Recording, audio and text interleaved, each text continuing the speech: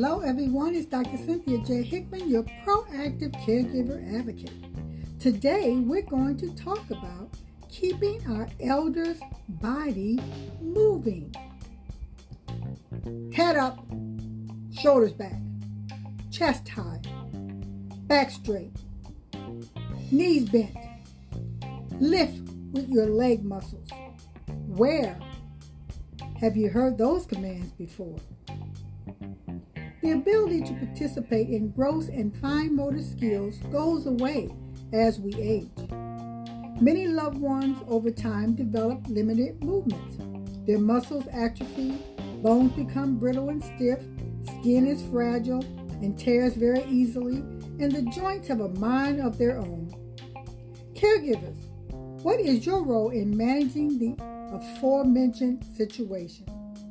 No matter how busy we might think we are as a caregiver, it is important to take the time to ensure movement that is tolerated occurs.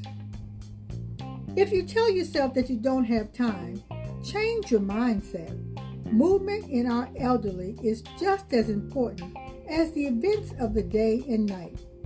It is a matter of setting priorities, just as we do with the activities of daily living, medication management, doctor's appointments, and other vital duties. It does not have to be a major time-consuming activity, but it does have to be consistent to help decrease the chances of contractures, pain, and stiffness. Osteoporosis and arthritis are two major issues that our elderly population contends with.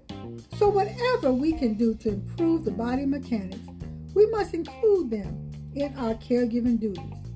Always be on the lookout for opportunities to add fine and gross motor skills in the caregiving space to help your loved one. A few tips to consider. Fine motor skills. Opening and closing your hand. Opening and closing doors. Bilateral reaching. Threading large beads. Holding a cup. Playing with Play-Doh. Newsflash, I love Play-Doh.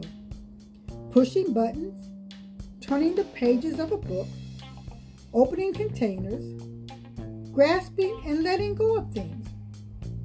Gross motor skills include sitting, standing, walking, rolling over, reaching, stepping,